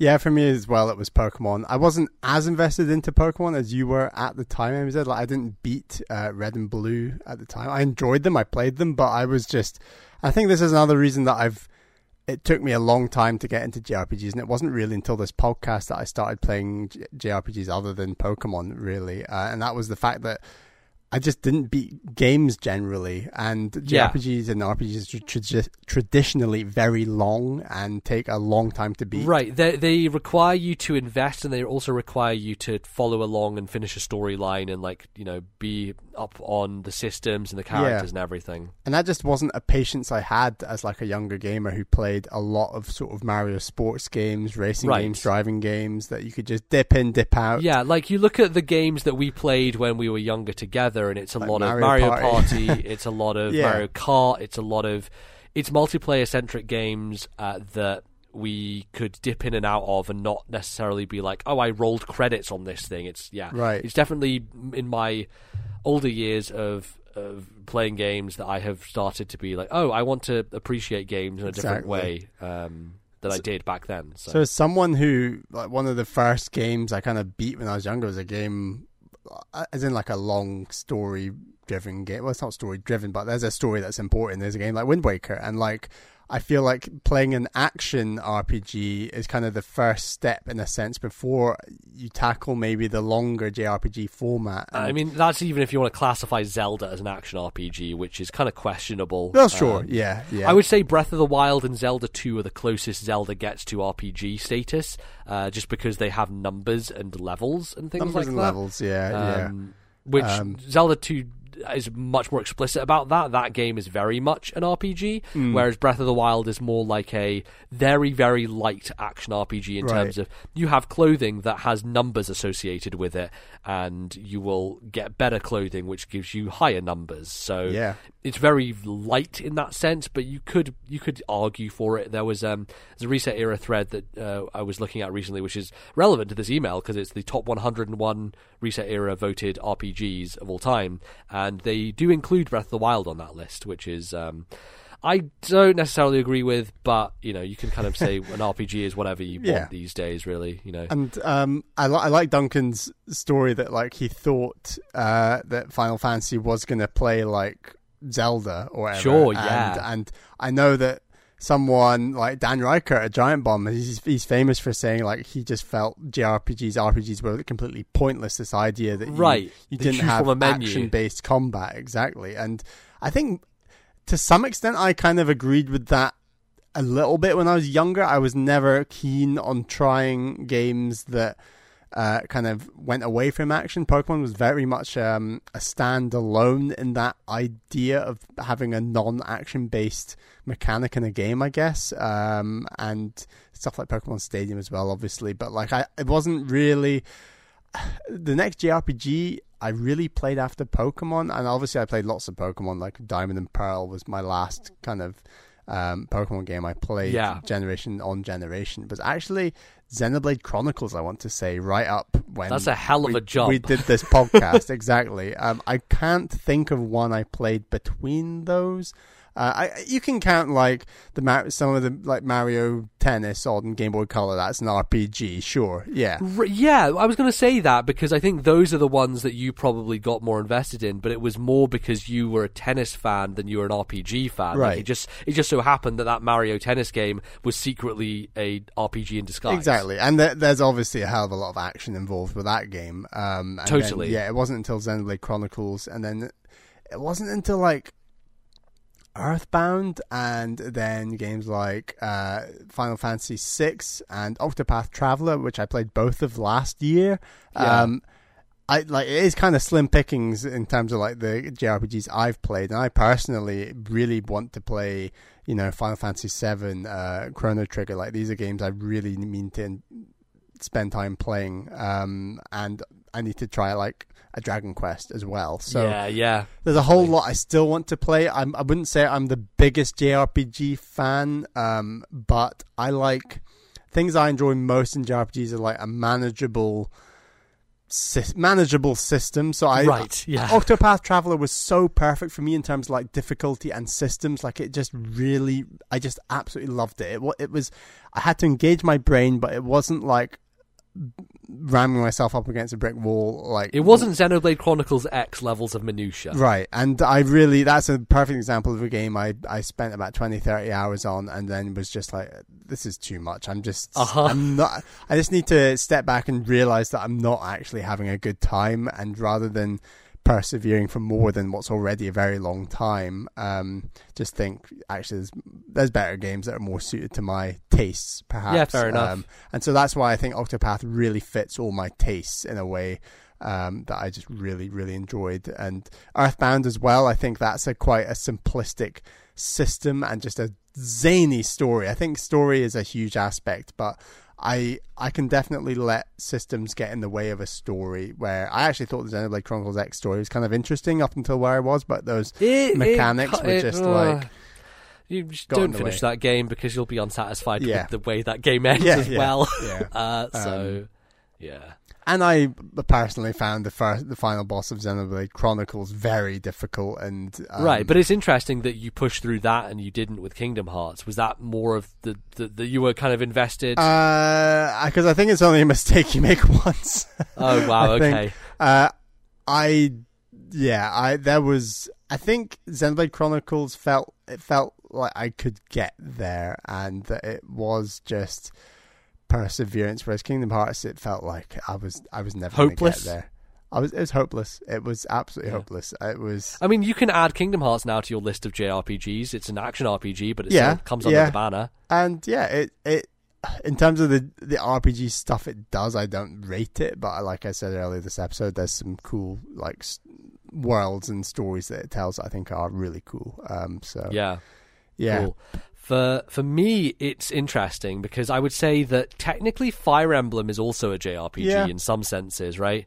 And so I kind of went from Pokemon to Fire Emblem, which was my next big experience. But Fire Emblem is also a very different type of game, and it's turn-based tactics with RPG. Like it's this beautiful combination of the both. So when I'm talking about like traditional RPGs, it really for me wasn't until I guess Dragon Quest IX was the one where I committed to it, and I was like, I've heard a lot about this Dragon Quest series. People go crazy about it. It's on DS. And it was also like, it was my first year of uni, I think, and I had my laptop, and I didn't have a bunch of games with me. I had my Wii, I think, and I didn't have that much stuff. So I wanted to try a bunch of games, and this was when I first started listening to podcasts. So I was listening to RFN a lot and stuff, and they talked about things like Golden Sun and Dragon Quest and Final Fantasy, and I downloaded emulators. I was telling you, Bally, we're discussing about Backlog Club games potentially, and you brought up Breath of Fire on GBA, and I'm like, yeah, I remember playing that on an emulator in a lecture, in an English lecture at university, and not paying attention to what they were saying, but playing one of those on GBA, and so stuff like that. Like I dabbled in Golden Sun for a bit, I dabbled in Breath of Fire, like, so I never finished any of these games, but I was just checking them out and seeing kind of what they were like. Oh, so you have dabbled in Golden Sun, that's interesting. Oh yeah, I've played maybe 5 or 6 hours of the first Golden Sun. I've never finished it. I also have played about 5 or 6 hours of Golden Sun Dark Dawn on DS, and have never finished that either. But like it was when I was talking to Nick a lot, and I had an Ace card on DS, and so I was downloading a fuck ton of ROMs and like, you know, just messing around with a bunch of different video games. I actually I downloaded a Game Boy emulator for my Ace card so I could play Game Boy games on my DS, and I messed around with the original Dragon Quest on Game Boy for a while before I went back and eventually played that. So I was very curious about RPGs around that time, so I was very much like figuring them out and being like, which one should I commit to, what should I like? And the one that I really did commit to was Dragon Quest IX. I think Dragon Quest IX is a perfect jumping in point for that series. It's portable, as Duncan kind of mentioned, like it's the best way to play RPGs. Had a very simple story, really great looking game, and it is as traditional as they come. Dragon Quest is as traditional as a JRPG gets. It is like the blueprint for them. So it was a great introduction to the series, and then after that I was like, okay, I need to find something different. And so I got a PS3, and then my next big experience was Final Fantasy 13 on PlayStation 3, which everyone hates. I get it. People dislike Final Fantasy 13. I love it. I think it's one of my favorite games. It's just the combat system is among my favorite combat systems in video games generally. Like, I just think it is so smart, and it's one of those things, you know how we talked about with Mario Maker about like conveniences for the player, and even with Kingdom Hearts, like the easy mode of like, what are the modernizations? Like, one of my favorite things that Final Fantasy 13 does is after every battle, it just automatically heals you. There's none of this micromanagement with potions and stuff and getting rid of status effects, which I think is a big part of the experience of classic RPGs, where you're dungeon crawling, and especially with Pokemon as well. I don't have the right cure to this damn thing that I exactly need to right. with it, yeah. Like you're poisoned and you're taking damage everywhere you walk, or one of your Pokemon is paralyzed. Like the traditional dungeon crawl of an RPG. This game doesn't really have that, but it's because it focuses so heavily on every battle, and it says like every battle is going to be a challenge. Figure it out, man. Like, get it done. And so it automatically heals you after every fight. And I just thought that was just a smart innovation that not many games have taken since. But like, if I was to make a game, that's the type of thing I would do. So it was kind of I would say my first real modern experiences with RPGs were Dragon Quest IX or Final Fantasy 13. Weird places to start, I guess, for both of those series, but games I really like. And then from there, it was just like the floodgates started opening, and I was like, give me all the RPGs. And obviously, I'm a big fan of Persona, and I've played. Really, my blank spot is Western RPGs, because The Witcher 3 is really the high mark, and I haven't played many other. Is it very numbers based, Witcher 3? Yeah, I mean, it is. It's very much an RPG. It is, but it is also skill based. It is much more because it's action focused. You can get past bosses that have a lot of HP. It'll just take a long time. They'll be spongy. Horizon Zero Dawn's got a ton of numbers as well, but that's. I mean, you can count Horizon as an weird. RPG to some degree, but feels like almost every game now has like a level, even like Spider-Man, and like it's kind of weird. Yeah, but I do think Horizon it falls more into the RPG trope because you do level up. There are statistics. You do gain health every time you level, and also each equipment thing that you have has numbers associated with it. Everything that you equip to your character, every weapon that you use has damage stuff. But again, it starts to blur the line, and I think Horizon is included on that Reset Era thread. Oh, is it? Right. So they do count it as an RPG, which is it's as however much you want to bend the rules. But yeah, like I definitely was a latecomer to the genre, but I think it is absolutely one of my favorite genres now. I count it among like platformers and stuff as right up there with my favorite types of video games, and yeah, some of my favorite games of all time are RPGs. Yeah, I feel you're considerably more open-minded about the types of RPGs you can get into, whereas up to me, it needs to. There's certain things and like tick boxes that I think just need ticked, and one of them is like difficulty and the ability to beat the damn game. Totally. And personally, I like RPGs that tend to be easier, and I think difficulty in RPGs is very weird, because to what degree is difficulty grinding and to what degree is difficulty actual skill, right? Yeah. Because there are some games in which the difficulty of it, and I think this is the case with Dragon Quest, is like you're just not high enough level. Like, you can come up with the greatest tactics of all time, but if you're not high enough level, you're not doing enough damage to take down this boss quick enough to survive long enough, right? So that's kind of the balance that gets struck sometimes in these games. But then you have games like Xenoblade 2, where I think the systems of that game allow you to pull off these moves that do obscene numbers of damage, and that's because you are good at the game. You're good at pulling off combos, and that's kind of why I think that ranks pretty highly in my combat system list. Is it's all about your own skill with it as much as it is how high level you are.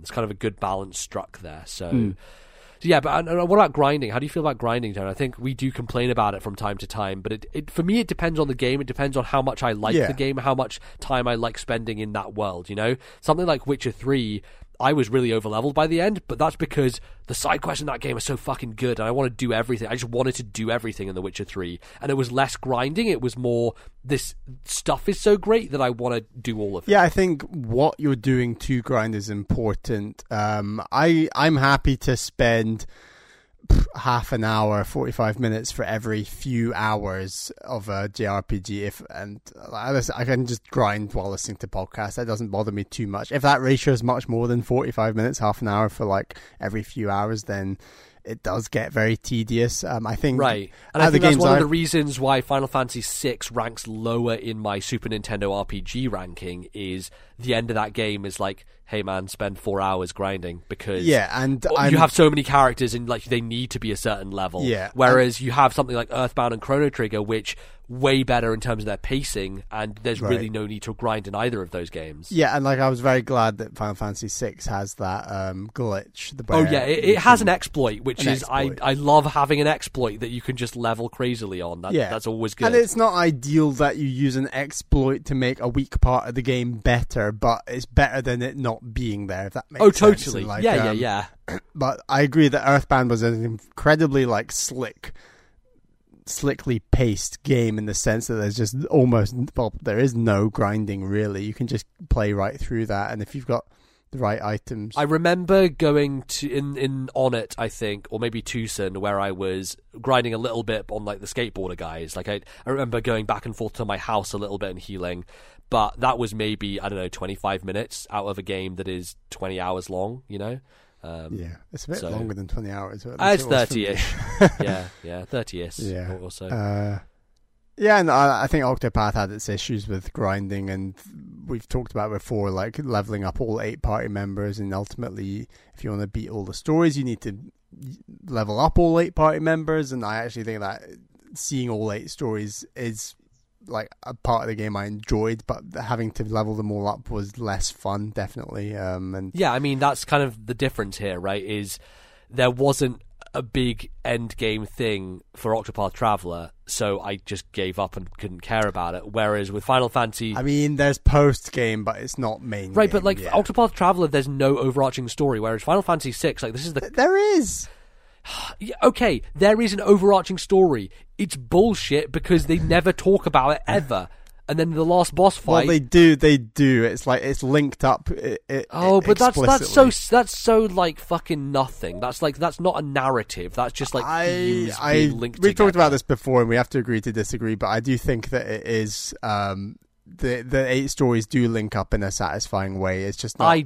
The level you were required to do that end game, post game stuff was just too much for me. But I disagree that I actually do think it is narratively a cool thing for the 8 stories to come together. Right, but like my comparison is Final Fantasy VI, which is a huge scope of a narrative with all these characters interacting and all of these things mattering. That's a much better way of a large number of characters meeting a final big bad. I completely agree. Yeah, exactly, definitely. right. Yeah. Which is why I was incentivized. Also, obviously, we're doing it for a backlog club, so I had to beat it. But like, I wanted to grind. I wanted to grind to finish Final Fantasy VI versus I did 4 of the stories in Octopath and then just kind of said, I'm done. You know, because I wasn't really that invested in the endings of these other characters, and the stories that far hadn't been incredible. So that's kind of why I gave up there. So again, like that's a great example of where grinding in one game I'm incentivized to, whereas in the other I'm just like, nah, I'm done, thank you. And yeah, that's kind of that, I guess. But what are some of the big RPGs that are still on your hit list that you want to get to? Because for me, I've played a lot of the big ones. I think for me now, it's more about going for kind of the more niche ones, like the Suikoden series, which gets brought up all the time. Or for me, it's a lot about going through and playing some more Western RPGs, whether it be stuff like Divinity or Pillars of Eternity or classics like that. I think that's my next frontier in terms of RPG playing. But I think you're probably still in like there's still huge tentpoles that I need to play. Yeah, there's some big classics that you want to get to. Final Fantasy VII, Chrono Trigger. I actually own Chrono Trigger on DS. I bought it from a listener, so thank you very much for that. And yeah, Final Fantasy VII. I think I should play Persona 5 on my PS4. Yeah, those are the next 2. I mean, Witcher 3, we've counted that as an RPG in line with this. Yeah, I mean, it is. Yeah, I think the thing is, like, when we talk about RPGs and being a Nintendo podcast, we tend towards Japanese ones far more. I do personally, but like, there's a whole world of Western RPGs out there, and I think that is my next thing I need to really invest in, is like trying some of those. But for me, a lot of the major ones, things like Skyrim's a huge one, actually. Skyrim's a huge one that I love. I think Skyrim's fantastic.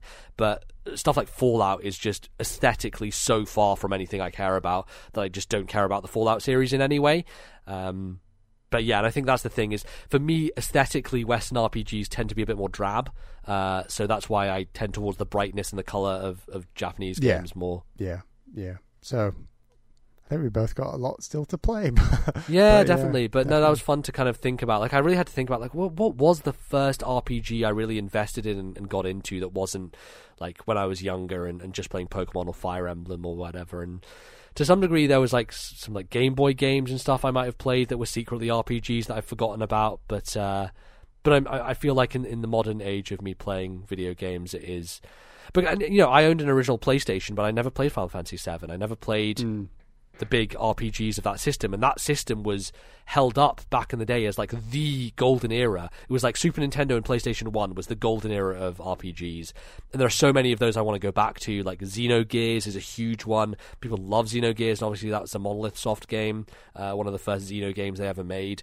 And also the other Final Fantasies on PlayStation, so Final Fantasy 9, which is now on Switch, which I desperately want to get to at some point. There's obviously... My goal in life is to play every Dragon Quest and every Final Fantasy, which I'm closer on the Dragon Quest front. I've got 4 more Dragon Quests to play than Final Fantasy, but I'll get there with both of them. It is my cause, and I will get there. So nice. Yeah. So our next question is from Kevin S. from Discord. Hello, Bally and Zed. I've been looking at the games I've been playing recently and noticed a bit of an interesting trend.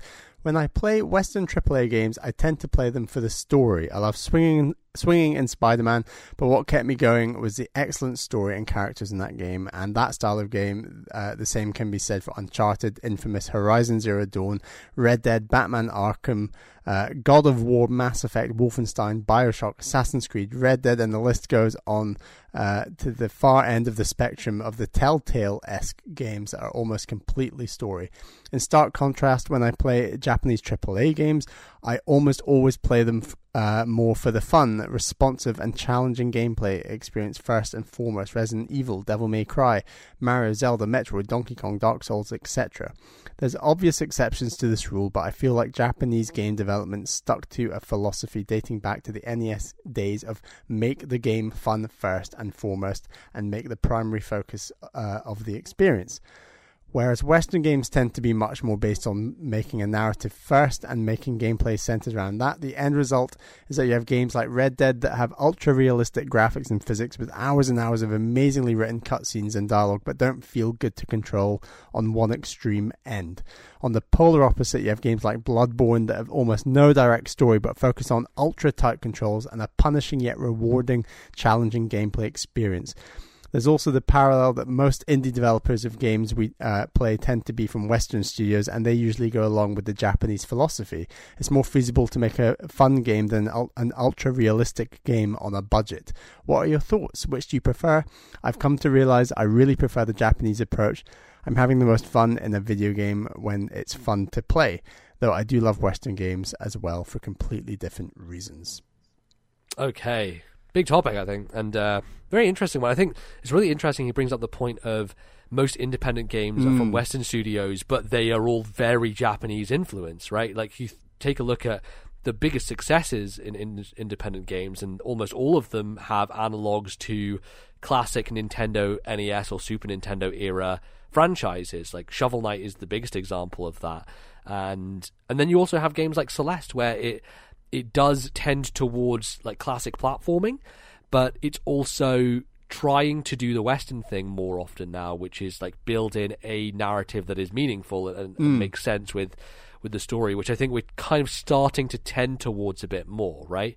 And it does depend, right? Because then you also have the other side of the coin, which is Western indies, which are more influenced by Western narrative development, so games like Night in the Woods or Oxenfree that come out of the Telltale model that kind of has been popularized.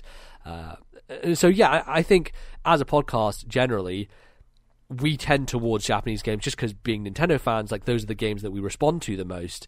But I do think that you probably like a good narrative in a game more than I do, and I think that as people I tend towards more mechanics and you tend towards more story, though we both place importance on both aspects. Yeah, definitely. Yeah, no, I think for me, stories in games are still feeling quite big and fresh and new in a sense that I have bought a PS4 fairly recently. There aren't a ton of story-driven experiences on... Well, there are now with the Switch, but talking about the Wii U era and before, I think the number of narrative-driven games on purely Nintendo systems, which is what I traditionally owned, were fairly slim by and large. So I think that having now owned a PS4 and played games like Spider-Man, like God of War, where it is really about... And you see, Spider-Man and God of War are really interesting because I think... They are, because I think they're both amazing They are video amazing games. at both. And Yeah. I think that Red Dead 2, playing that after Spider-Man and God of War, really kind of shocked me, where I was like, oh God, this feels awful. Like, this feels... Like, I thought... I don't know why I assumed, and I probably hadn't done enough reading into it. I just assumed Red Dead 2 would feel as smooth as these other games and have an incredible cowboy narrative over the top. And it just didn't have that base level gameplay in a way that I was Exactly. And I think that's because Rockstar tends towards one end of the spectrum. Like, they are very much in the extreme of, we want this to embody everything about the feel and the tone and everything. And that's right down to the gameplay systems themselves, which feel as lethargic and almost hopeless as a lot of the kind of narrative tones of the game, right? Yeah. When you are in the mountains looking for John Marston at the start of that game, it feels like you are fucking trudging through a snowstorm. Yeah. And great. That's great for the narrative, lack of the there's a lack of dissonance there because what you are playing is so in tune with what the story is telling you, and yet video games are also this thing that we play because we want to feel a sense of empowerment and a sense that we're not just a human trudging through snow, you know? So for me, it is that weird balance, and I think as someone who personally tends towards the Japanese model of gameplay first and foremost, it made me frustrated faster because of that. Yeah, and I agree. I tend to more story more so than you, perhaps, but I would still definitely go for the gameplay above all else in a sense. And I actually think, as we've said, Spider-Man and God of War are fantastic examples. I throw in, although it leans far more towards the Japanese style, throw in Breath of the Wild in the sense that it does have a lot more Western aspects in it than a traditional Nintendo game might have. And I actually think, it's the first time they put voice acting in a Zelda exactly game. And I think Spider-Man, God of War and Breath of the Wild are three of my favorite games of all time, and are still like doing both of those aspects incredibly well. But also you can compare Breath of the Wild more to Bloodborne. Like, he talks about how Bloodborne doesn't tell an explicit narrative, but it's more about like figuring things out through lore and through things that are not like no direct story, right? Yeah. And Breath of the Wild does that really well because there are so many areas in Breath of the Wild. Like, you think about the Guardian field of just all the dead Guardians, and it's like it evokes a feeling, and it evokes definitely. a history, and it evokes a lore, but it doesn't necessarily come from a narrative, like direct narrative. It comes from your own self-discovery through the gameplay in a way that isn't just right. So to some degree, it makes narrative gameplay, right? In a weird way, and there's less of that, but yeah, it's interesting the games that he lists, because some of them I pick out that lineup and I'm like, okay, that one I play because I like the story, that one I actually play because, like, Infamous, for example, is a game that, to be honest with you, I don't think it has a very good story. Like, it's fine, like, it's very comic booky, it's kind of schmaltzy, and like the characters are not super deep. But Infamous is a game that I play for the fucking gameplay, because that game is all about zipping around and sliding on, electrical wires and like hovering, and that game feels great to play. It's a really fun open world environment to explore and just run around in. But it is also in the style of a Western open world game, so it does have a narrative. But for me, like, games like Wolfenstein is the opposite, where Wolfenstein, I put it on the easiest possible difficulty, just kill all the Nazis, but I'm there to watch the ridiculous cutscenes and see the crazy things that they do with that story. So it balances out. Like, some of these games, as you mentioned, with God of War, Spider-Man, they are the kind of rare exception where they perfect it on both ends. Yeah.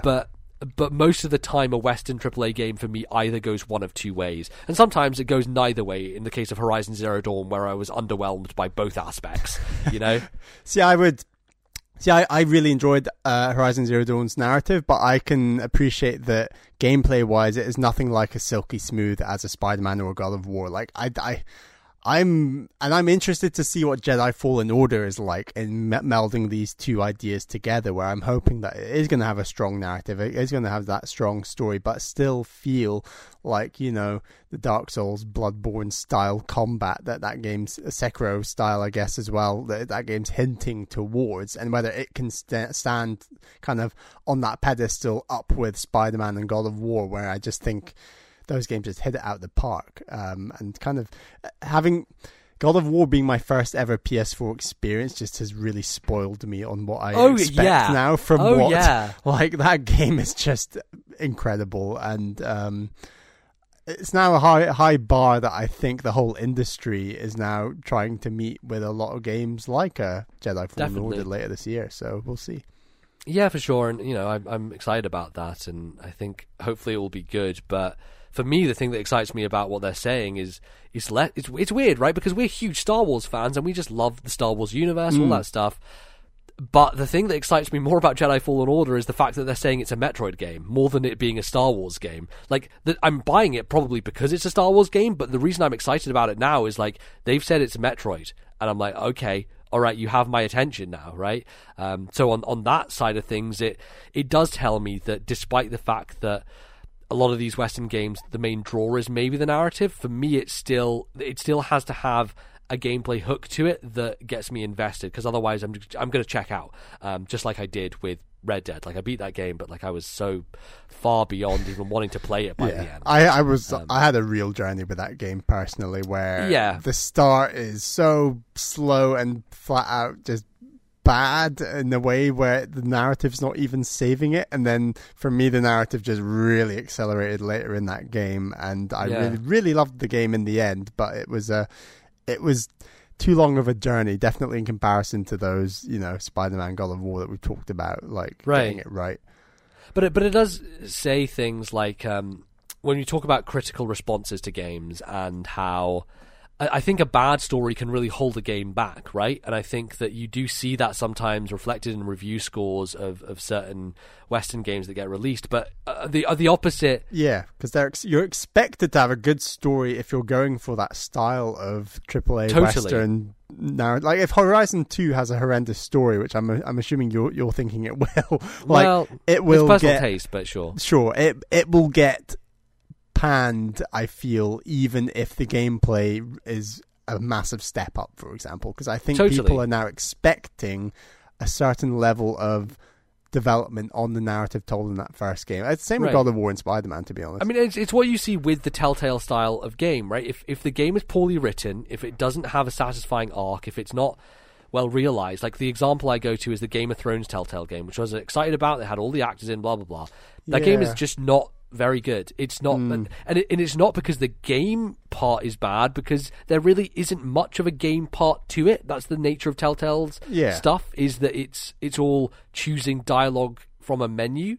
So it's as much of a game as it is like a choose your own adventure style book, right? So in that case, it hinges completely on whether the story is good or not. And the opposite is interesting, because then you also have games like Mario Odyssey, which has no story. It has a framework of a base of a potential foundation for perhaps an inch of a story. Like, it's less than a children's storybook is Mario Odyssey. Like, you can tell that entire story in about 3 pages of a children's book, right? Yes. And yet, it's a game that scores 97 on Metacritic. And that fundamentally tells me that still in this age where we are tending towards more Hollywood-style action experiences, where cinematics and things are... The budgets are getting bigger and bigger. Budgets are getting bigger, everything is getting more expensive. When it really comes down to it, if you make a game that's just a really fucking good video game that you can play and enjoy and brings a smile to your face, you don't need that. Like, you just don't. Which is interesting, right? Because Nintendo's entire ethos is built around what is a fun gameplay experience, first and foremost. Then we'll figure out the rest. Then we'll build something around it. We'll figure out what the story can be and all of that nonsense. Yeah. But it is first and foremost, how does this play? What experience can we get from this? Yeah. And in line with this question, I had huge, like, tribalism towards the idea that God of War beat Red Dead 2 at kind of a lot of the different Game Awards. I was like, come on, gameplay first and foremost, here we go. And obviously I wanted Celeste to win, but I knew that was going to be difficult. It's a long shot, yeah. And it is frustrating when you do see those scores, like for a game like Red Dead 2 being as high and often higher than a game like God of War, when we've just agreed that like one gets the gameplay so right where the other one flops massively in our view. And like, right, well, but that's the thing, right? But if you talk about both those games, Mario Odyssey and Red Dead Redemption are perfect examples of the opposite ends of the spectrum. In one case, the developer has first and foremost prioritized the player experience and the gameplay and the joy and the fun of control. On the other end, the gameplay experience has been shoved to the side and the narrative has been given the full thrust. That is the thing to focus on. That is the time and investment and effort. And so we have these two completely opposite experiences, but they both completely nail that one thing. I would argue a lack of a narrative holds back Mario Odyssey less than a lack of good gameplay holds back Red Dead 2, personally. And I agree. Yeah. I agree with that. But what I'm saying is from a critical perspective, when you talk about... Yeah, it's a shame that that difference isn't reflected in our review score. Totally. Yeah. The fact that Red Dead pretty much got 10s across the board. I don't know what that says about the people who were potentially reviewing that game. If Red Dead 3, whatever that is, if that ever is a thing, if somehow miraculously Rockstar reinvent their control system and that game controls well. No, I don't think so, because all I heard about GTA 5 was positive stuff, right? I never heard anyone complain about the control in GTA 5. And yet I went and played some GTA 5 prior to even playing Red Dead, and I'm like, boy, well, this doesn't feel good. This feels bad. Yeah. I don't want to play GTA 5 anymore. I've had GTA 5 on my Steam wish list for years and years, and I have zero intention of playing it anymore. And maybe it's because I think the shift happened around the PlayStation 3 generation, where Rockstar wanted to get more serious, and they wanted to tend away from kind of the silly goofiness of some of the earlier GTA games. Because I remember playing GTA 3 on PS2, and I didn't have any problems with the controls there. It was more arcadey, I guess, in its feel, and it felt better to run around and blow things up and just like drive shit. Whereas GTA 4, they started to lean into this realism thing that they've been going for, and it means that the experience of actually playing the game becomes, for me, a bit of a chore. And I don't think it's very much a deliberate choice from them as a studio. It's the polar opposite, because like, I don't think there's really been a better controlling player character than Mario in Mario Odyssey in terms of the tool set, the movement. Yeah. Like, it feels perfect. And so I think it's very interesting to directly compare those two games, because one is a Western studio, one's a Japanese studio. One is so story, one is so gameplay, and they both scored 97 on Metacritic. I just think that's a very interesting thing to observe in our modern era of video games and how they work and everything. But yeah, to wrap it up, I guess I obviously prefer the Japanese approach, and I think that we're in kind of a renaissance period for the Japanese games industry. I think Nintendo didn't really fall into the trap that a lot of game developers did during the PS3 generation. I think like last generation especially, Western developers became much more of a focus because Japan couldn't handle HD development, and like a lot of the stuff they put out wasn't great during that period of time. Whereas now we're really seeing like the rise of Capcom, and things like Dark Souls have come into vogue, and Japan is like kind of back almost in a way that is exciting again, because it feels like those types of experiences are influencing Western games now, and like we're getting, I think, a bit more of a cross-pollination across all these types of video games. Definitely, yeah. Which is just good for everything, I think. So absolutely. Great. Right. All right. Well, that's what we've got. That's all the time we have for emails. Yeah. That email address again is thisnintendolife@gmail.com. That's thisnintendolife@gmail.com. Please send them in, or leave a post in our Discord server over on our Twitter account and in the description of this here podcast. MBZ. Yes. We've got an announcement. Yeah, I guess so. We're doing another Backlog Club. The time has come, and we know that it's a busy season for Nintendo games, so we've kind of gone in a direction. Bally brought this idea up of it's more shorter experiences, but also kind of invest as much time in them as you want to. Do you want to tell people what our theme is for this poll for our next Backlog Club? So all three of these games are Nintendo 64, and they're all available on the Wii U eShop, that good old thing that we go back to every now and then. We've gone for a racing theme. So we've not talked about racing games a ton on this podcast. Back in the day, I used to love games like Wave Race and F-Zero, but these are on the GameCube, obviously. So the racing games we've got for this N64 Backlog Club, the three nominees are Wave Race 64, Excitebike 64, and F-Zero X. And I should be clear, neither of us have played any of these games. No. I've played a couple of the equivalent games on GameCube with Wave Race Blue Storm and F-Zero GX. Had a great time with both of those games. We both played like the spiritual Excite successor, which is Excite Truck. We've both played Excite on Truck. Wii. I've played the original Excitebike back on the 3DS and 3D. Yeah, I played some of that as well. For sure. But we've not played Excitebike 64. So yeah, this is going to be a poll open until when we're going to open it until MZ. We'll give it, maybe after next episode, we'll give you one more chance to vote, and then we'll get it started. So this is open for voting to all patrons. We currently have 20 patrons, so all 20 of you are welcome to vote on which game you would like us to play in this Backlog Club, and for that's the community $1 and up patrons. So if you want to head over there and have a vote and get your choice, then you can go and become a patron over on our Patreon, which is patreon.com/thisnintendolife. Bally, we have people to thank for our Patreon and stuff. Yes, thank you to our two $10 tier patrons. They are my fiancée Caroline and Atari Alex. Thank you for your support. And thank you to all of our other 18 patrons that I mentioned. And I hope you have good fun voting on this one. Yeah, absolutely. So head over to there. Tell us what you think. Excitebike or Wave Race or F-Zero. All N64, hopefully. And I was using my gamepad, Bally, and I feel like I need to hold it every time in the charger because it's going to die otherwise. But I'm looking forward to playing some of those handheld, kind of, as well. So just plug in that Wii U and then just play with the gamepad across the room. Yeah. And obviously, if you own an N64, you want to play the original versions, I mean, go ahead. We're not stopping you. Just any way you get access to these games, play along, and then we'll have a chat for the winner in our Discord and stuff like that. And also, you can email us in thoughts when that goes out. Cool. We can be found in lots of places as well. You can find us on Twitter. Our Twitter account is @TNL Podcast. You can follow us there for updates on things like this, like links to voting in the Patreon poll and stuff like that.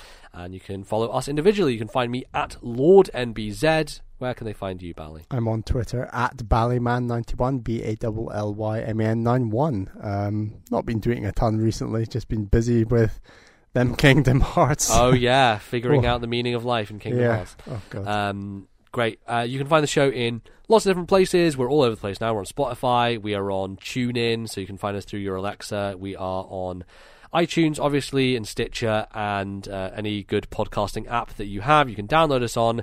Feel free to review us. We keep saying this, but I think it is important to make note of, reviews are important, and they make people find the show, and then people are like, oh, this seems like an okay show, I'll listen to it, and then we get more listeners, and it's a fun time. If you've stuck around since E3, thank you for sticking around. This is our absolutely. First if you found us through post E3 show, so hope you found us enjoyable and want to listen to more. Absolutely, that would be great. Fantastic. Well, I think that's pretty much it, Bally. Anything that we need to think about? I mean, it's Mario Maker this month. Fire Emblem's closing in. It's pretty soon that we're going to be talking about Fire Emblem on this show. I should be clear. I have a document where I have to plan out what games I'm going to be playing in the rest of 2019. It's come to this. Backlogger is not quite good, not quite cutting it anymore. I need an actual document where I say, right, I'm going to play this, and then I'm going to play this. So, yeah, it's a bit crazy, but it's all fun. It's a nice problem to have. Let's put it that way.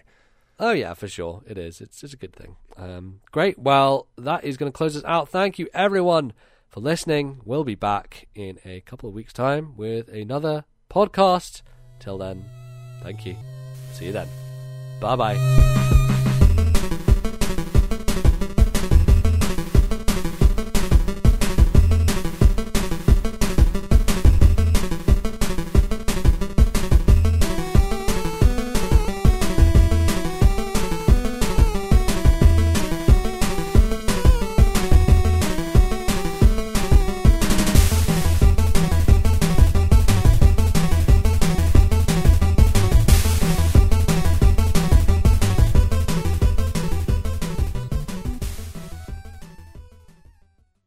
The musical interlude used on today's show was the night version of the title screen from Super Mario Maker 2. Copyright Nintendo 2019. And our first email this week... What is that email address? I said the email address before. Did you? Yeah, thisnintendolife at gmail.com. Thisnintendolife at gmail.com, MBZ. I'm surprised you missed it. Jeez, right. Okay, right, that's fine. I thought you missed it. I definitely said it. Okay, good. I'm really paying attention. Check the tape. I'll check the tape, alright. I nominate MBZ to check the tape, and you're probably going to post like, yep, MBZ was right. Bally never said it. Right, so, okay. Smart ass MBZ coming in the future. Okay. Here we go.